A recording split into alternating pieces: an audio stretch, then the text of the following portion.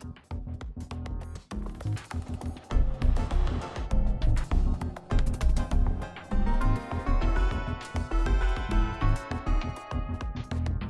don't like cats. Not the movie. I don't like Cats the animal. My mum always says, "Can we get a cat?" I'm like, no. The only reason why is because they fucking shit inside. I don't like it. Like my dog, he looks at me, he goes to the door, and he shits outside. Yeah. Cats, they'll just shit in a box inside. Yeah. And it's like, sure, they do it in a box, but I don't want to. That box is inside. Yeah, it's inside, and it's like, I don't understand why cats are so picky with where they shit, you know? Like, look, I mean, I'm not picky with where I shit. No, I usually prefer toilets. That's my preference. I mean, I'm a little bit picky. I prefer a toilet. And talking about shit, and also talking about cats, welcome to the first episode of 2021 to As a Film Student. I'm your little furry cat host, Mon. And I'm the podcast crazy man. Nick. I forgot my name. I was like, do you have a name, sir? No, What is your I am name? just the crazy man. Right. So, cats. It's really hard to kind of talk about cats and describe cats to somebody who's never seen it. It's like, where do you start with cats? You know? Like, where do you start? We've written I've written just for this episode 5 different documents, just like, where do I begin? What's important? What isn't important? Like, there's so much. There's just so much to cats. And I just don't know where to start. So I think we're going to kind of split this episode in 3 parts, right? So the first part is going to start off with context. So what is cats? Who is cats? Where is cats? When is cats? Why is cats? You know, all of this stuff. And then the second episode will be kind of the production of the film and the analysis. So why is cats? Why?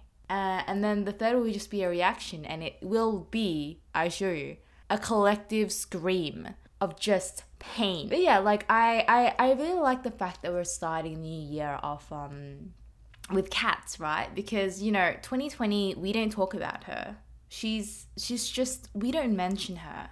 She left the room and we're like, don't let the door hit you on the way out. Exactly. That's right, bitch. It's really funny because when we first heard of cats, we all saw the trailer. So in our group chat, we have a collective group chat and we have a group. There was one person, her name's Maddie Marshall. Called out by name. Basically, she was randomly on the group chat, hey, does anybody want to see cats on New Year's Day? The start of the new year in 2020. And all of us, we've seen the trailers, we've seen how horrible it is, and we thought, hey, this will be a really nice shit watch, we'll just watch it, and we'll just go in there pissed out of our minds, and we won't enjoy it, but hey, we're gonna be making an experience along the way, and guess what? It was sure as hell an experience, Nick. It was a thing, and then 13 months later, all of a sudden, I'm known to everybody who knows me through you as that Cats guy. Exactly. And I've gone completely insane. It's gone to the point where, when I tell people that I have a podcast, they're like, oh, that's so cool. And I'm like, yeah, I have a podcast with my friend Nick. And the first thing I say to somebody who's never met you is that Nick is my friend who's obsessed with cats. No, I don't mean the animal. I mean Cats 2019, the movie, directed by Tom Hooper. And I never would have seen it if it hadn't been for Maddie. I would be normal. Exactly. I would have other character traits. Exactly. But now this is your overarching personality trait now. So this is who I am. It is who you are. And the thing is, when we first watched it, we all went to we wanted to all watch it in Chadstone, which is this large shopping center. And the thing is, we went there, all of us, and guess what? They didn't have a screening. They cancelled the screening on the day. And so we had to search up where else to watch this fucking movie. And it was our first Omen. We should have taken that Omen and we should have just not watched it. Exactly. We shouldn't have watched it. But then we were determined to see this pile of hot trash. And so we searched up to a small cinema, Palace Cinemas in Elsternwick, because that was they were actually showing it. And you know what? We were like, yep, let's go. And we drove all the way to Elstonwick, went into the movie. We go in, you gave me like 2 ciders. And you had like, I don't know, like a bottle of like really shitty wine. $3 Aldi wine. Yeah.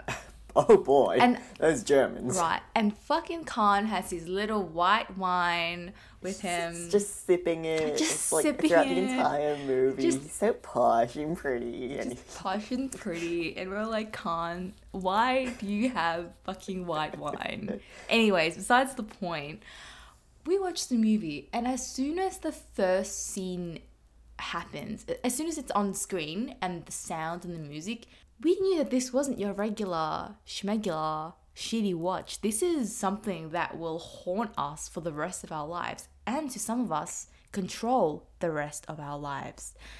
And that was actually our descent and Nick's descent into madness. yeah, because those opening bars are like 80s synthwave descent into hell. That's probably what Lucifer heard when he was like falling or some shit. I don't know. I haven't read the Bible. I haven't read the fucking Bible either.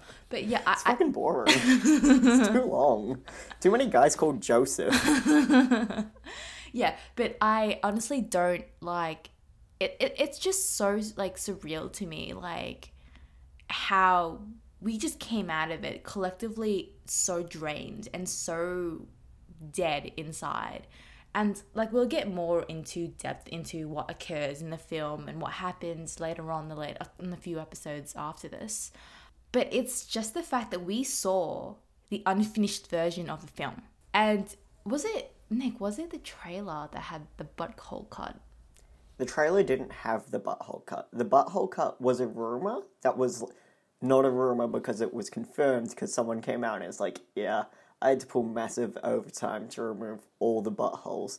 And then somebody, like, after that news came out, put the buttholes back into a re-edited version of a trailer. And it's, oh my god, some of the shots just make so much more sense. These shots were actually composed with showing off buttholes in mind. And so the butthole guys basically just like, they just reinforced buttholes onto like CGI cats. And I don't understand why it's a thing. You know? Like, why did they have... In the musical version, they did not put buttholes in their cats. I don't... Like, is putting a butthole in the cat makes it more like a cat?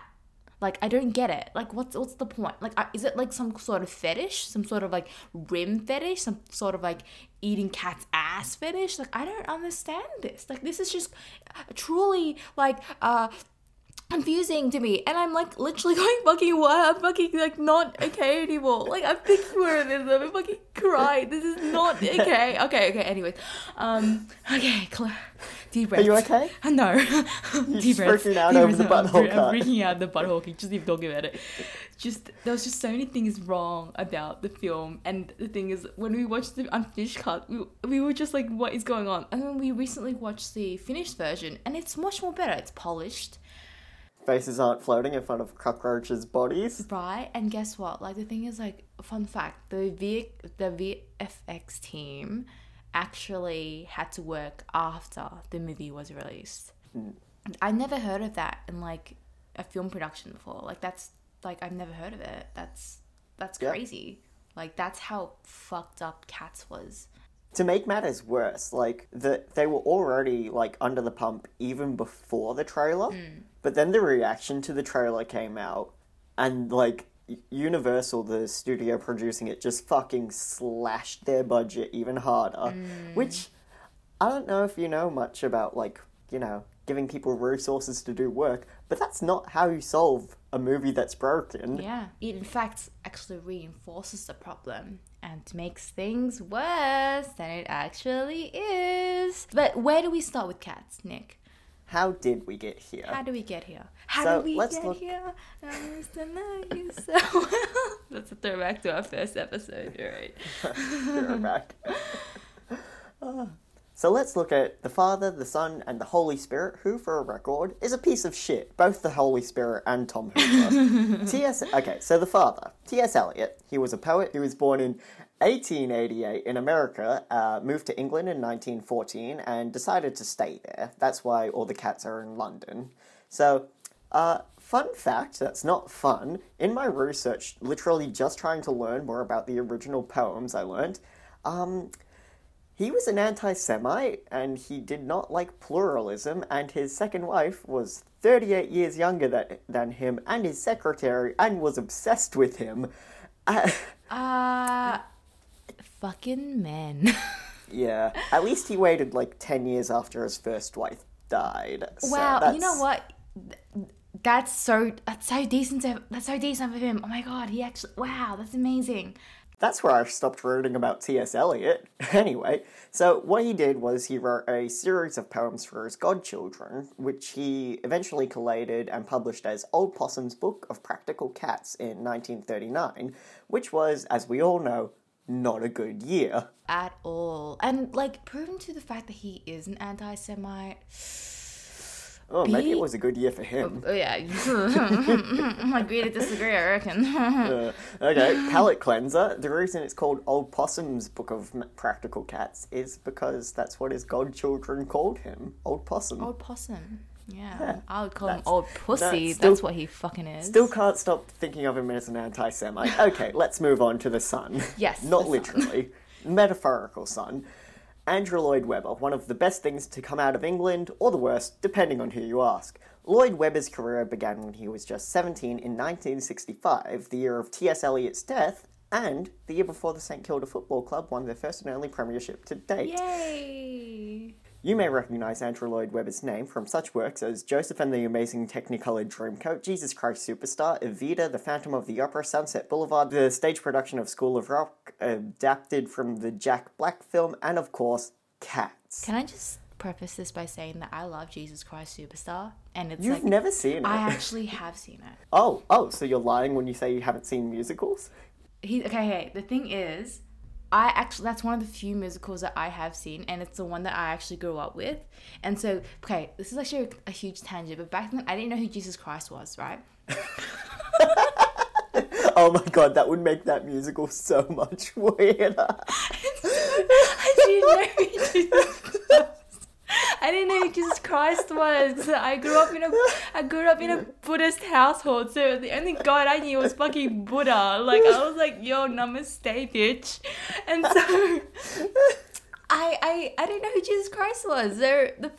That's my first, like, I don't know, like, exposure to Jesus Christ was Jesus Christ Superstar. And so I just always thought that, like, Christmas was like about the guy who was singing Jesus Christ Superstar.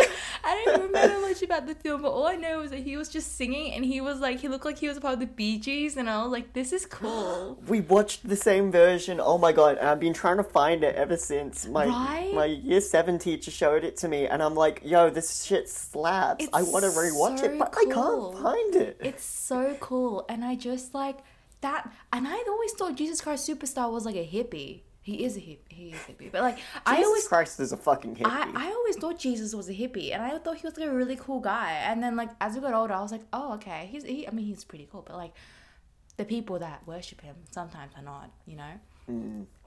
Yeah, it's like I like Jesus Christ, but his fandom's a little bit weird. Yo, he's got a whack fandom. Like somebody needs to checkmate his fandom. Okay. So, Lloyd Webber actually began putting T.S. Eliot's Old Possum's Book of Practical Cats poems to music back in 1977 as a songwriting exercise to see if he could compose to lyrics that he didn't write.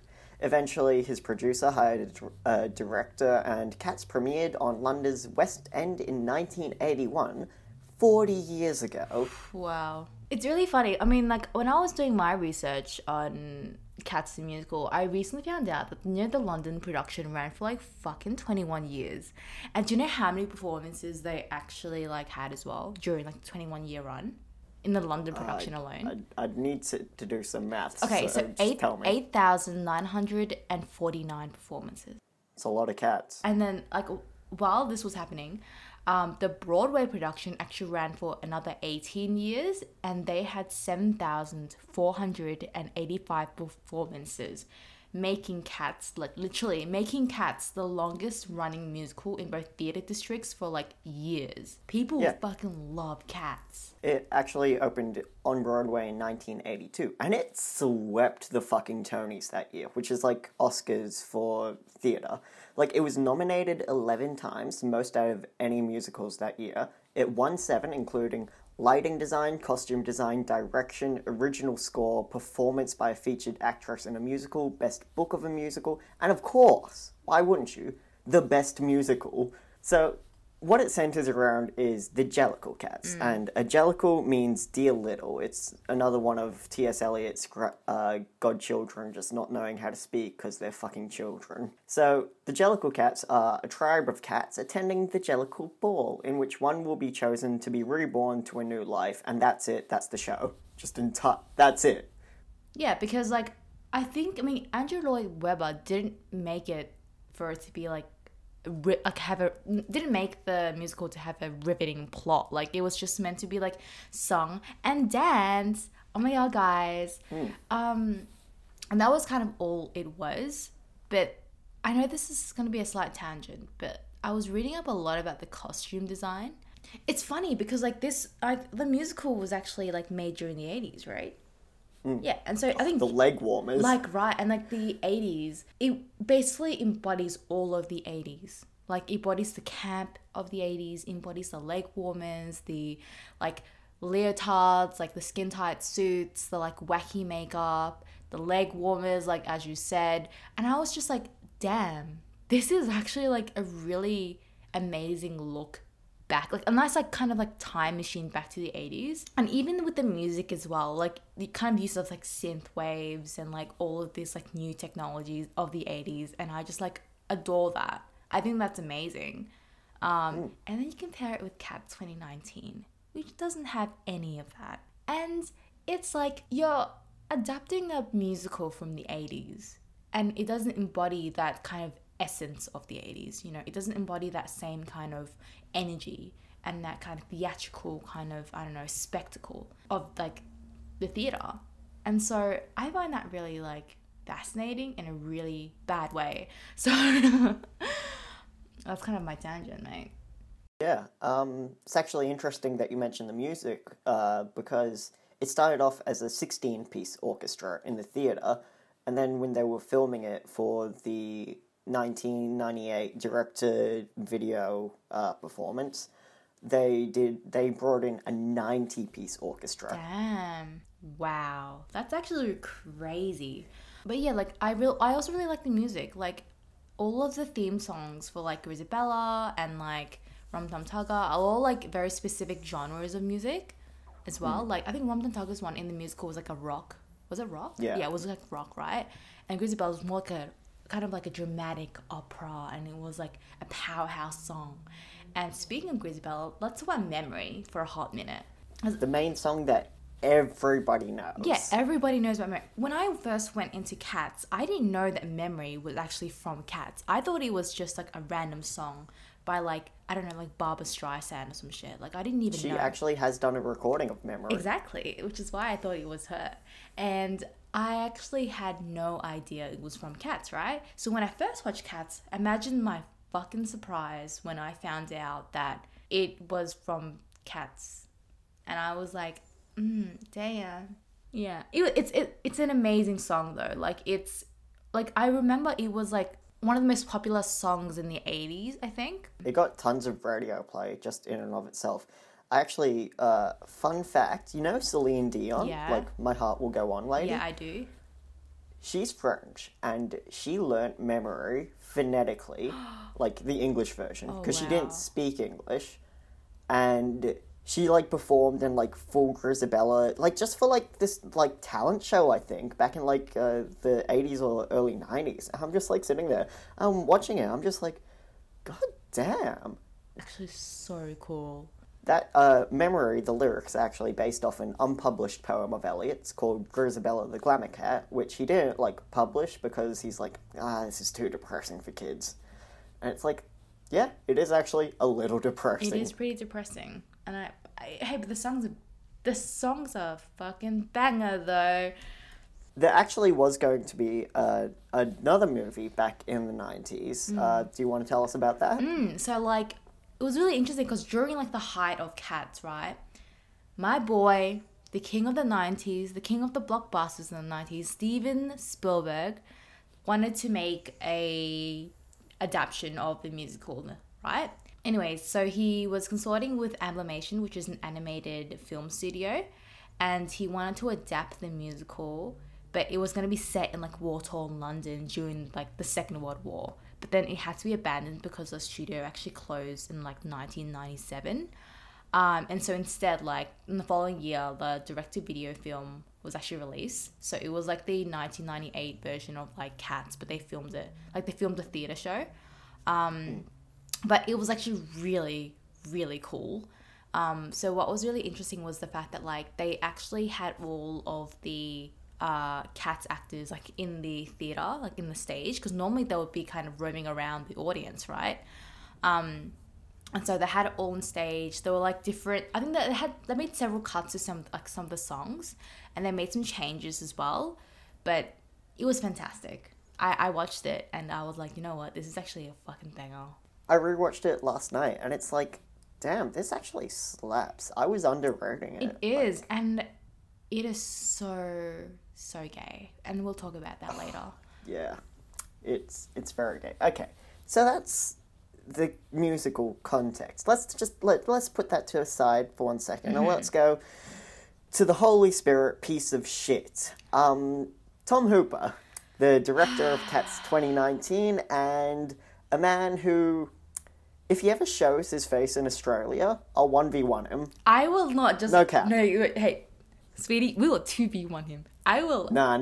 We will 2v1 him. I'll let you as a pre-game. I'm coming in for the kill. Are you gonna steal my kill, dog? It'll be... Okay, I'm just saying, if Tom Hooper just has such a punchable face... I bet. I'm pretty sure he went to a private school. He look... Definitely. So... Definitely. He would have benefited from going to, like, a public school where he could get bullied. I really wish people had bullied him more. And if he was bullied, they didn't do a good job. I want to beat up those bullies and show them how to bully. I'm good at bullying. Khan will tell you that. No, maybe you shouldn't talk about being a bully, Nick. That's not good. Bullies are not good people. Just to reiterate, or just to say, I'm not actually a bully. I'm just an asshole. But Tom Hooper is an absolute dickhead. Such a face. Anyway, he got his start directing through his dad's connection to the BBC, and he began his career with, like, some TV shows such as EastEnders, some advertisements, and a few, like, no-name films, until he struck gold with The King's Speech, a 2010 film, and a film that found the Oscars G-spot. Oh my god, it definitely did. Like, it found the G-spot and then went to the clit and just rubbed it nicely. Yeah. Just rubbed it so nicely. That is as close to a clitoris that he's ever going to get, Exactly. is the Oscars clitoris. Exactly. Oh, I'm going to cut that out. Please don't. Okay. But it's just... The King's Speech, I've only seen, like, a few, like, scenes from it. And it's really fascinating, his directing style, right? Yeah. Like, the Oscars hate things that aren't sad realism. So Tom Hooper does a lot of sad realism. But he lacks any sort of authenticity. It's like eating food with no salt. Oh, it's that's like, true. It's there, but is it there? Why are you eating it if there's no fucking salt on it? Jesus. The King's Speech was an absolute awards darling. Everyone loved it. It beat The Social Network for Best Pictures at the Oscars, and apparently that made everybody mad. And it's fine. It's a wanky story about a wanky guy from a wanky family that has people still lapping up their cum despite their fucking irrelevance in the political atmosphere. So, who better to film it than Britain's second biggest wanker? Like, you notice the part where it falters most is when Tom Hooper isn't focusing on the wankers. Like, when he just is focusing on the Australian guy from the working class family. Like, it's like, ooh, this is a weird part of the movie. This isn't working. Like, if Tom Hooper were to direct an episode of The Crown, like, he would fit right fucking in. In fact, I bet bet that's going to be his redemption arc. After Cats 2019, he's going to go away. He's going to like start shooting things about the royals again. I never watch anything about the royals. I stay away from that because I just believe that the monarchy is just bullshit, and I just don't care about the lives of like rich white people. Yeah. I'll only watch it if they like behead somebody though. That's what the French are for. Oof, delicious. Mark this down as the only time I speak well about the French. They know how to behead a rich person. They do. So what the King's Speech does is it establishes the types of stories that he's suited to, wanky ones, and his cinematic style. It's cold. It's distant. It's either extremely close up to the face or far away and placing the subject off-center. It's kind of made to make you feel uncomfortable. But what it ends up doing to me is it literally just makes my eyes hurt. Like, you know how you always go, oh my god, your pupils are so big? Yeah, I think Tom Hooper broke them. Oh. They're always contracting because Tom Hooper just can't pick a fucking lane. And at some point, it's like, at what point does this stop being art? And at what point does it become a pretentious git? That's the main takeaway. It's very cold. It's lots of blues, lots of greys. And that's where you start to see it becoming, different from most musical theatres. Just at that, like, baseline. Because musical theatres, like, there's some that are cold, but most are not. They're fucking flamboyant. They're fucking cerebral. Yeah, so because musical theatres are a spectacle. They're meant to really, like, embody all aspects of, like, dance, music, song, and what's really fascinating with Cats the musical is that it was actually, like, known as a mega musical because it not only just embodied, like, all of those aspects, but it also used marketing to its, like, full potential. It used, like, music to its full potential. And it tapped into, like, I guess parts, because back then musicals weren't as big and as flamboyant. They were more kind of like structured. This was just a collective mess. It was chaos, basically. And people loved it because it was chaos. People loved it because it was just so imaginative and so creative. And that's why people liked Cats. And then if you let a man who's always made he made sad realism, his like past films have been very, just very like set in stone. They're very structured and very cold and distant. How can you make something very cold and distant and transmit that into something that's so like personable and so like colorful? And I feel like that's one of the aspects of why Cats failed big time, is the fact that his cinematography just doesn't work with Cats. Even like Cats the 1998 version was very like, it was good to watch. Like, it was amazing. Like, the biomimicry of like the cats and like their costuming and their movements and their dance and everything was just so personable and nice, and it was just it was a spectacle. This doesn't seem like a spectacle. It just seems like a spectacle that is meant to drain the fucking life out of you. And you don't want to like go out of a movie and feel like you've lost all of your energy, but Cats managed to do that. And the thing is, I can't really think of many musicals that are straight up sad and cold. And the only one I can think of is Les Mis, because it's adapted from a book made in the 1800s. And it was written in French, so of course it's going to be sad and depressing. And it's about a failed rebellion, and it's like, everyone's like, oh yay, I'm in love, and then, oh no, I'm sad because my love died. It's like, oh, fuck. So of course he ended up directing Les Mis, and oh my god, Les Mis. I don't know why everyone loved it. Like, the only people who didn't like it when it came out were people who already didn't like musicals, and people who didn't know what they were getting into. Like, I've never seen Les Mis. I've never read it. I don't care about it. Like, I'm one of those people that are like, oh, I don't watch musicals. And it's like my personality trait is talking about how much I hate musicals. But Les Mis is one of the few musicals where I will never watch. And I don't think I'll ever watch because I just hate the idea of it. Like, it's sad. It's a sad musical. I don't want to watch a sad musical. If I want to watch something sad, I just fucking watch like old videotapes of my fucking childhood. Like, I don't need that kind of negativity in my life. I don't want to watch sad movies, okay?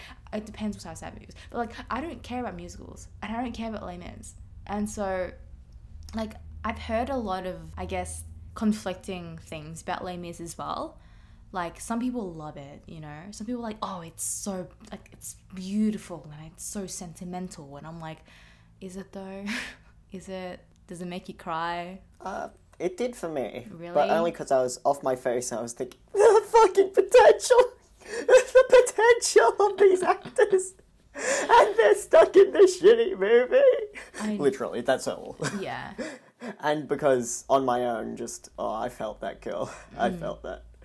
So, like, tell me, because I've never seen it. I can't really base an opinion or make an opinion on something I've never seen. So, like, tell me about it. Like, what is it? Do you want to recap? No, just tell me about why you think it's so bad. Like what did Tom Hooper do in Les Mis? So, the only reason Tom Hooper got the gig directing Les Mis is because the guy who was holding the film rights wanted something new and innovative from whoever was making the film. So Tom Hooper goes up to him and he's like, hey, I've got a good idea for this innovative aspect that you want. And that gimmick is now the infamous live on-set singing. No. Yeah. So what we get from Les Mis is just this really gritty, emotional acting and terrible singing. Not just terrible, incorrect. They're not even hitting the right notes. They're not hitting the right notes in the right spots, which would be bad for a musical. But Les Mis is a sung-through musical. There's no talking. Which makes are you kidding me? Yeah, it's 3 hours of no talking. Are you kidding me? Which makes it a musical that is not good for people who don't like musicals already. Oh my god, I didn't know that. I'm glad I'd never watched it because I would have died. Because I can't even watch Disney musicals because there's just too much singing. I've got a little sister. She's 12, and she was like to me, I hate movies that have too much singing. She's like, that's too happy. I want to hear talking. I want to hear dialogue. Is your sister depressed? That's too happy. She's 12. I don't know. We watched Frozen 2 and she was like, that's too much singing. I don't like it. I mean, I'm glad she's got good film taste, but like at the same time, I'm like, girl, like you're a child. Who cares about fucking film semantics? I fucking cried watching Frozen 2. Oh no. Because that bit where Kristoff just does that rock ballad. Oh my god. And I was not expecting it. So I'm in a theater surrounded by kids and I'm just I didn't see it coming. And I just started laughing, and because it was one of those situations where it's you're not supposed to laugh, which makes you laugh harder. And eventually I was just crying. Because it kept getting worse. Oh my god. It was just so horrible. Anyways. But the interesting thing about Disney musicals is that they stop singing at about the halfway mark. Yes. And then there's maybe one song in the second act. After the halfway mark, usually about the 45-minute mark. And then there's no music at the end. Yeah. Which is I appreciate that. I don't find I used to find Disney musicals hard to digest because I just hated it that bad. But after hearing that Les Mis is a sung-through musical, yeah, I was watching it when I was 14, and I'm like, when are they gonna okay, where does the opening song end, and when do they start talking and get to the next song? Is this still the first song?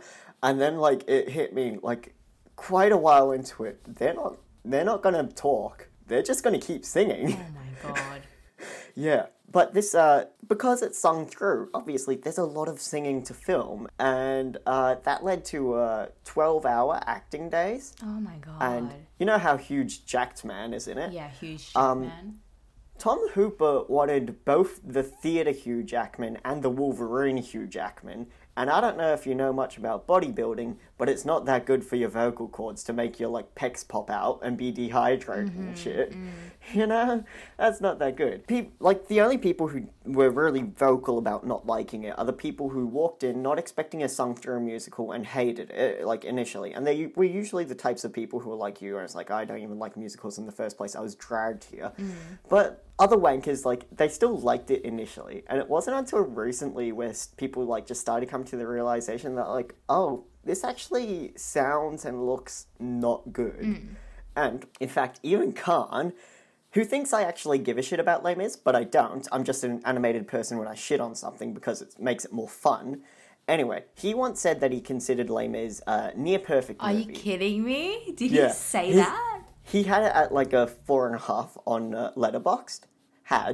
But, like, the only reason it wasn't a 5 is because there's this one note where Amanda Seyfried and Eddie Redmayne just, like, they get so high, and it's, like, it's probably the closest a human being can get to forming the brown note with their mouth. It's terrible, and it's like, my dog's in the other room crying, I'm turning the TV down, I'm like, I'm gonna lose my hearing, I hate this. Yeah, it's a bad moment.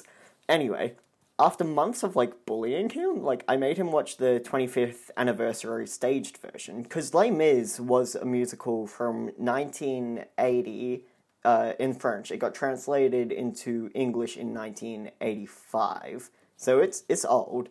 And so I made him watch the 25th anniversary staged version, which has Nick Jonas in it, by the way. What?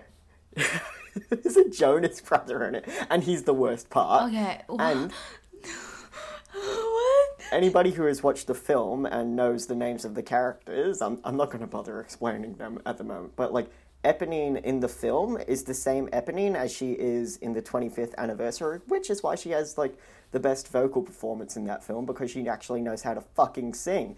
Anyway, so after months of bullying, I made him watch this version, which is no shit. It's just people standing at microphones and singing. There's no, like, choreography, nothing's going on. There is a single prop gun in the whole thing. And it's like, it's about a rebellion. You'd think they'd have a few more guns, not just one. So after he logs it, Khan was just like, oh.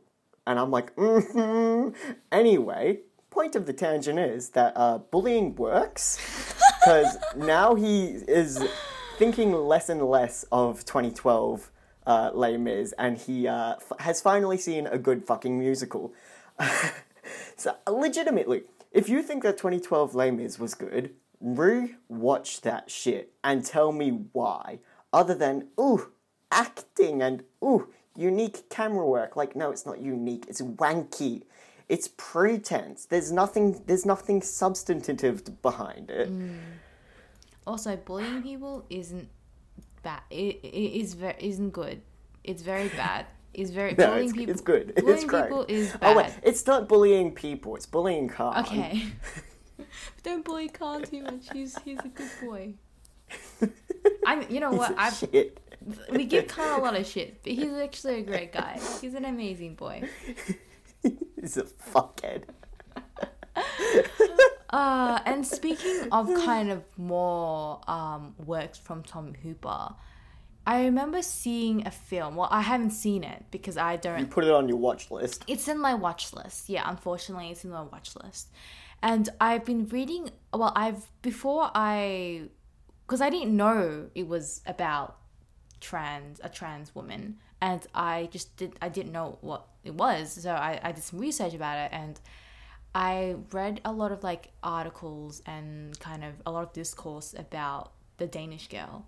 And it's interesting how Tom Hooper has stretched out his filmography in such a weird way. Like, it's sad realism, but I just don't understand why cishet white men just love making stories about sad people of the LGBTQI plus community.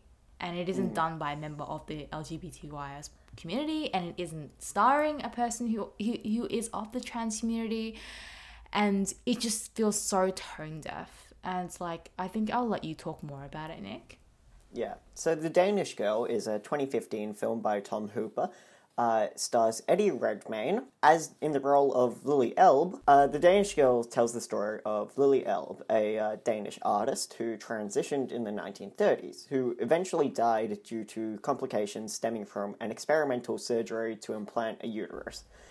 Now, the movie is actually based on, like, a semi-fictional biography. It's not the story of Lily Elbe, like, historically accurate. But, that being said, it's less about the story and more about the framing. And what we get as trans people, what we essentially see is caricatures of our experience that centers cis perspectives within our own stories and then claims to be uplifting trans people.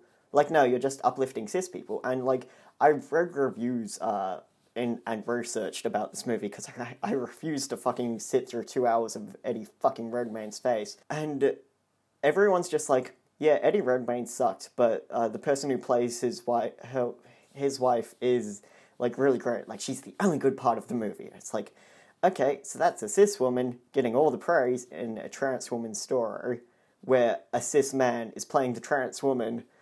That's just the yikes for me, dog. It's like, I haven't seen Crash, but I have seen The Blind Side. It's like those. Oh, it's very that energy.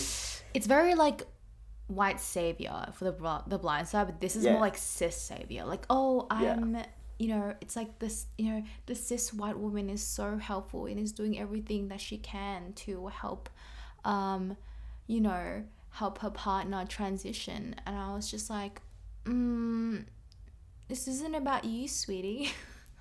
Yeah, and it's like, oh, look at how hard it is for the cis wife having to support a trans wife in a transphobic society. Oh, that must be super fucking hard for her. It's funny because a lot of, like, we've spoken openly about how in a lot of films that depict members of the LGBTQ, that it's always about the struggles of being in the community. It's always a struggle of being a marginalized person. It's never like the, you know, it's never like the normal aspects of, like, what you, like, I know, like putting your binder on, right? Or like having to deal with it in, like, the hot summer. It's never like anything that is really mundane. It's always the struggle.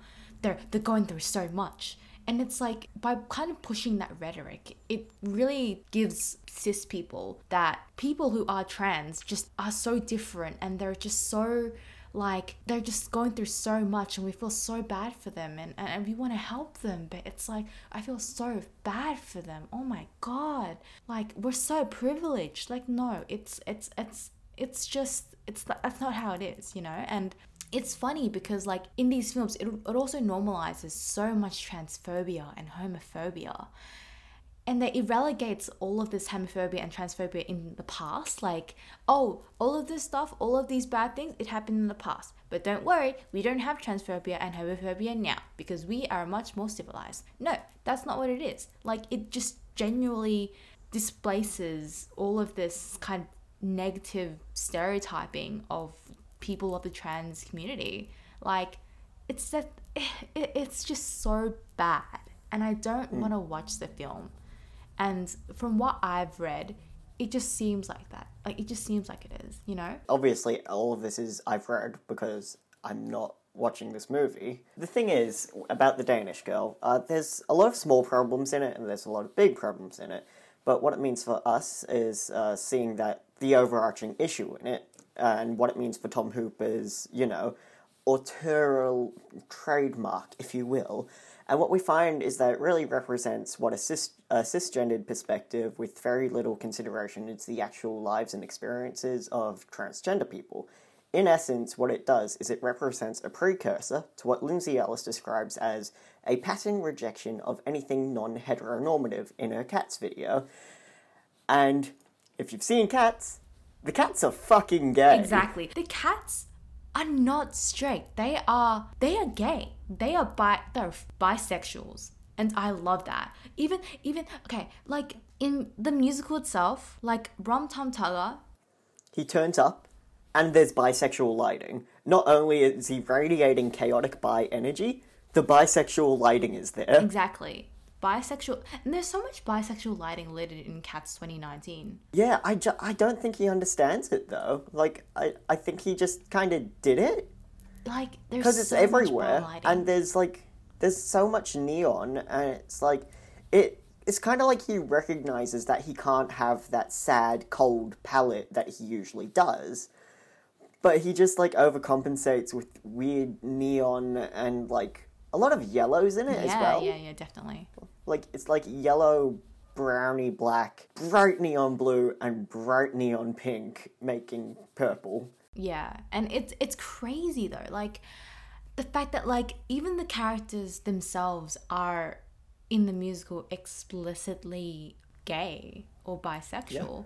Like, you look at Mr. Mistopheles in the musical, that bitch is gay. He pulls a rainbow flag, like, scarf out of a fucking hat and makes googly eyes at the Rum Tum Tugger the entire time. He is a bottom That's for gay. he's a bottom for Rum Tum Tugger. It's like, you're watching it, it's like, at what point does subtext become straight up fucking text? Right, and it's just like a lot of the characters are explicitly like, you know, they're queer coded and they're actually queer. And what fucking pisses me off about Cats 2019 is that the main character Victoria and freaking Mr. Mistopheles are in this kind of pseudo romance, like they're in this kind of hetero romance together, and I'm like, this was not in the musical. I don't know why this is forced upon us. Like, Mr. Mistopheles is gay. He is a bottom for Rum Tum Tugger. I don't understand why he's with this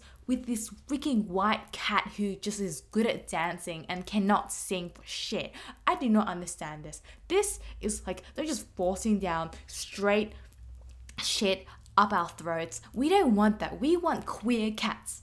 Queer cats. Yeah. Queer cats. Queer cats. Can be gay too, Tom. Like, you know that moment in 2019 Cats where it's like, after that weird scene in, like, the graveyard and Mr. Mistopheles just bursts in like a shitty Pokemon and, like, gives Victoria a bouquet, but he trips over himself. That is, like, the most, like, screaming, this cat is now heterosexual thing I have ever seen. It's like, bro, we get it, you don't like the gays, okay? And the thing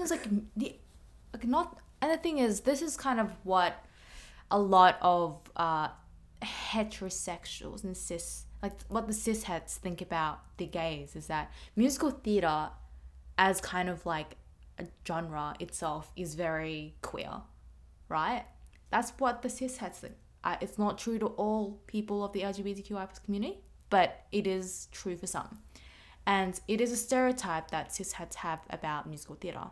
Okay, it's very hard because a lot of other mediums like film and all of the other stuff don't really portray a lot of queer characters. And during that time, 1980s and 90s, that was kind of the height of like discrimination of, you know, the gay community and lesbian community and the trans community, right? And so during that time, the only kind of exposure you get to these communities is in musical theatre. And as a result, like that's why there's a lot of queer-coded characters in musical theatre. And when you try to translate something that is so queer-coded into a film and you make it heterosexual and heteronormative and cis, it makes it so much worse. It's so horrible because Cats in of itself is the embodiment of kind of queer culture in a way. It's campy, it's a huge spectacle, it's an embodiment of just music and dance and costuming and just fucking amazing. There's a lot of spandex. You know? And it's queer-coded. But to have that be stripped away in the film, and it's very cold and distant, you know? Like instead of using just like practical effects, which have been amazing, practical effects, they decided to use CGI fur technology. Yeah. And it's not like they changed it so it sucks. It's more of they didn't understand how the original worked, so they changed it. And they ruined what made the original work. Now it sucks. Yeah. So the thing is, like, because of that CGI fur technology, that kind of creates a distance between the actors and the cats, right? There's just no biomimicry of being a cat. It's just, I have fur, I'm like you know, it's all digital fur. I'm in my green screen suit and I'm vibing. But then when you see the 1980s version, it's like they're in their furs. They're in like, they're able to move around the furs. They have to like, the costuming itself has to be, you know, available for the actors to kind of like move in a very dynamic way. And so so the actors kind of have a relationship with the costume. They have a relationship with these characters. And so when you strip that away and the actors in the film are just in green screen suits, there's just a lack of connection, in my opinion. There's just, and that kind of might heighten to the kind of that distance. And because Cats is so dance heavy, and this is a problem I've had with Cats 2019 from day dot, Cats is so dance heavy, and because of the CGI fur, not as it only creating the distance, like you said, it makes you wonder, where is the CGI in this dance move? How much of this is the actor actually doing it? Where are the fucking strings? Whereas in the stage performance, because, like, you know, you can see these are the dances, and oh my god, this is what the human body can do, and they're actually putting on a great performance. But when you're watching the movie, it's like, okay, did they CGI that? Like, is that person really doing it? And it's like, why did you hire, like, brilliant dancers? Tom Hooper hired brilliant dancers, and then he ruined it visually by, like, putting CGI fur on him and making it look fake. Right? And it's so, it just because it's the potential of what it could have been. I remember seeing, like, some old renders of what the cats would have looked like, and they looked like actual cats. And so I loved, like, the design of them, like, the initial designs of them, and I don't know why they got changed, but if they kept it as practical effects, I would have adored it. I would have loved it just for its costuming itself, you know? It would have made them more cat-like, but because of the CGI, they made them look like fairies, like humanoid cats, and that's why it just didn't work with me, because not only is it uncanny, it's just not... It's just like, you can't separate the fact that it's just humans pretending to be cats, because they look more humanoid than actual cats, right? It's just, there's just so much things that are wrong with Cats 2019, and we can definitely pick it apart, but... I have one more gripe. Okay, go ahead. Okay. Tom Hooper cut out about 3 goddamn verses from Skimbleshanks the Railway Cat. No. We were robbed. We were definitely robbed. Bitch, come down back here, Tom Hooper. Come down to Australia. You can get through. You're famous. You're rich, probably. Bitch, I'll fucking kill you. 1v1 me, cunt. For legal reasons, that's a joke. Legal reasons are the joke. For legal reasons, we aren't bullying him either. For legal reasons... No, I'm bullying him. For legal reasons... I'm straight up bullying him. For legal reasons, this is all criticism.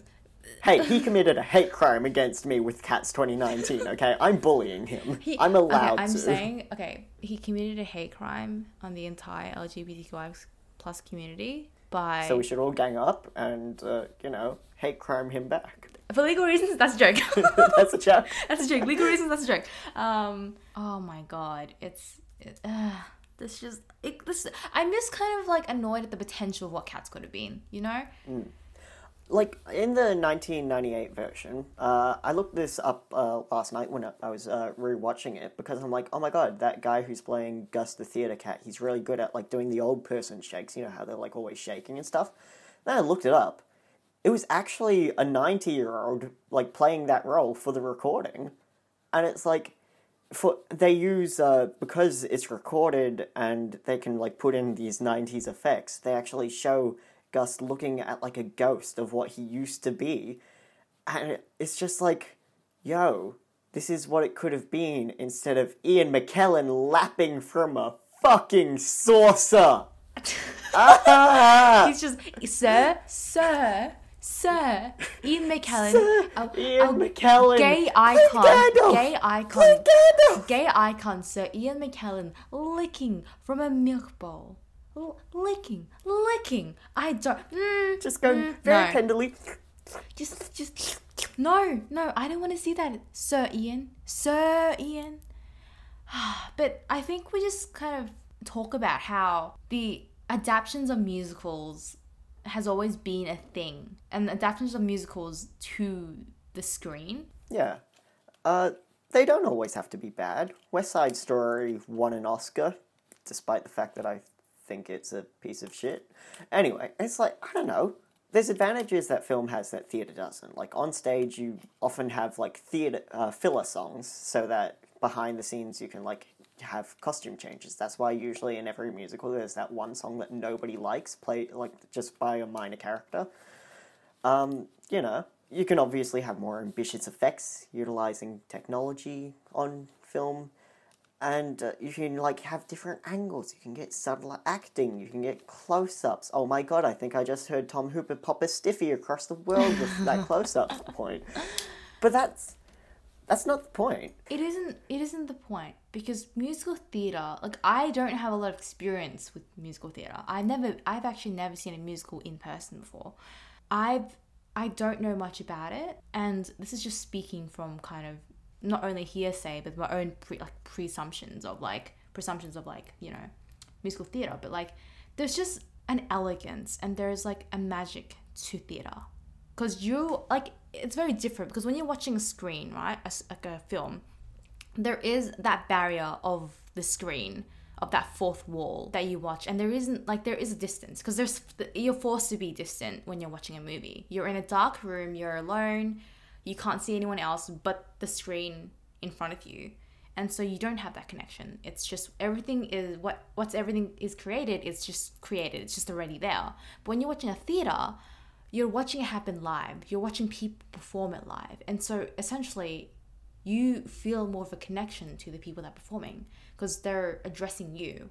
And you can see them and you can hear them, and you can hear the little flaws. You can see the flaws, and you can see like they're human, and there is that kind of human connection, and it feels so much more, I guess, magical and rawer in that way. Like I said, I've never been to a musical, so I don't know, but I guess that's what it feels like, is just being in a room of people who are performing for you and performing a story for you to see and for you to be completely immersed within is amazing. And so I think film in that way kind of is a disadvantage when it comes to kind of that essence. Honestly, it really is. Like, I've seen a few musicals in person, and I was in the stalls for Rocky Horror Picture Show one day, and Shane Jacobson played the narrator, and I'm like, oh my god, that's Shane Jacobson. He's like less than 10 meters away from me. I'm sitting this close to like a guy who's like a pretty well-known Australian actor. And I'm just like, oh my god, this is real, this is happening. And because Rocky Horror, there's a lot of audience participation, especially with the narrator, like, people were calling out, like, back to him, and he was, like, going back, and there was that interactivity. There was this energy in the room, and it's like, you cannot get that from a film.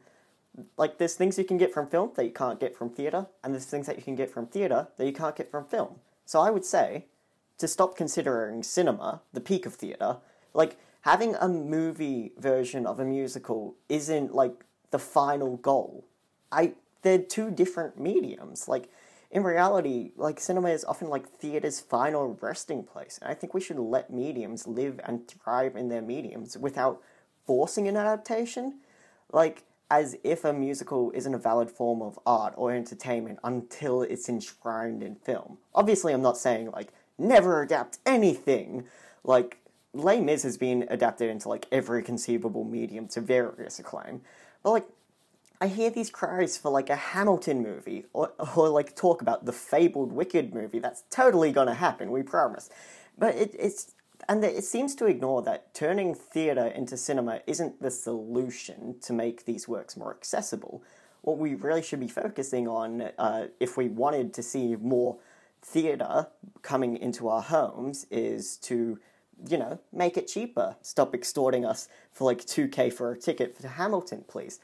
And, like, encourage, like, pro-shoots, encourage things like Cats 1998 films, encourage things like the Hamilton pro-shoot, which they were going to sit on until this year, and then the pandemic happened. Yeah, like, I definitely agree with you that it should stay in place. I don't think this should be, like, I don't think all musicals should be adapted to film, you know? Like, not all, but some work.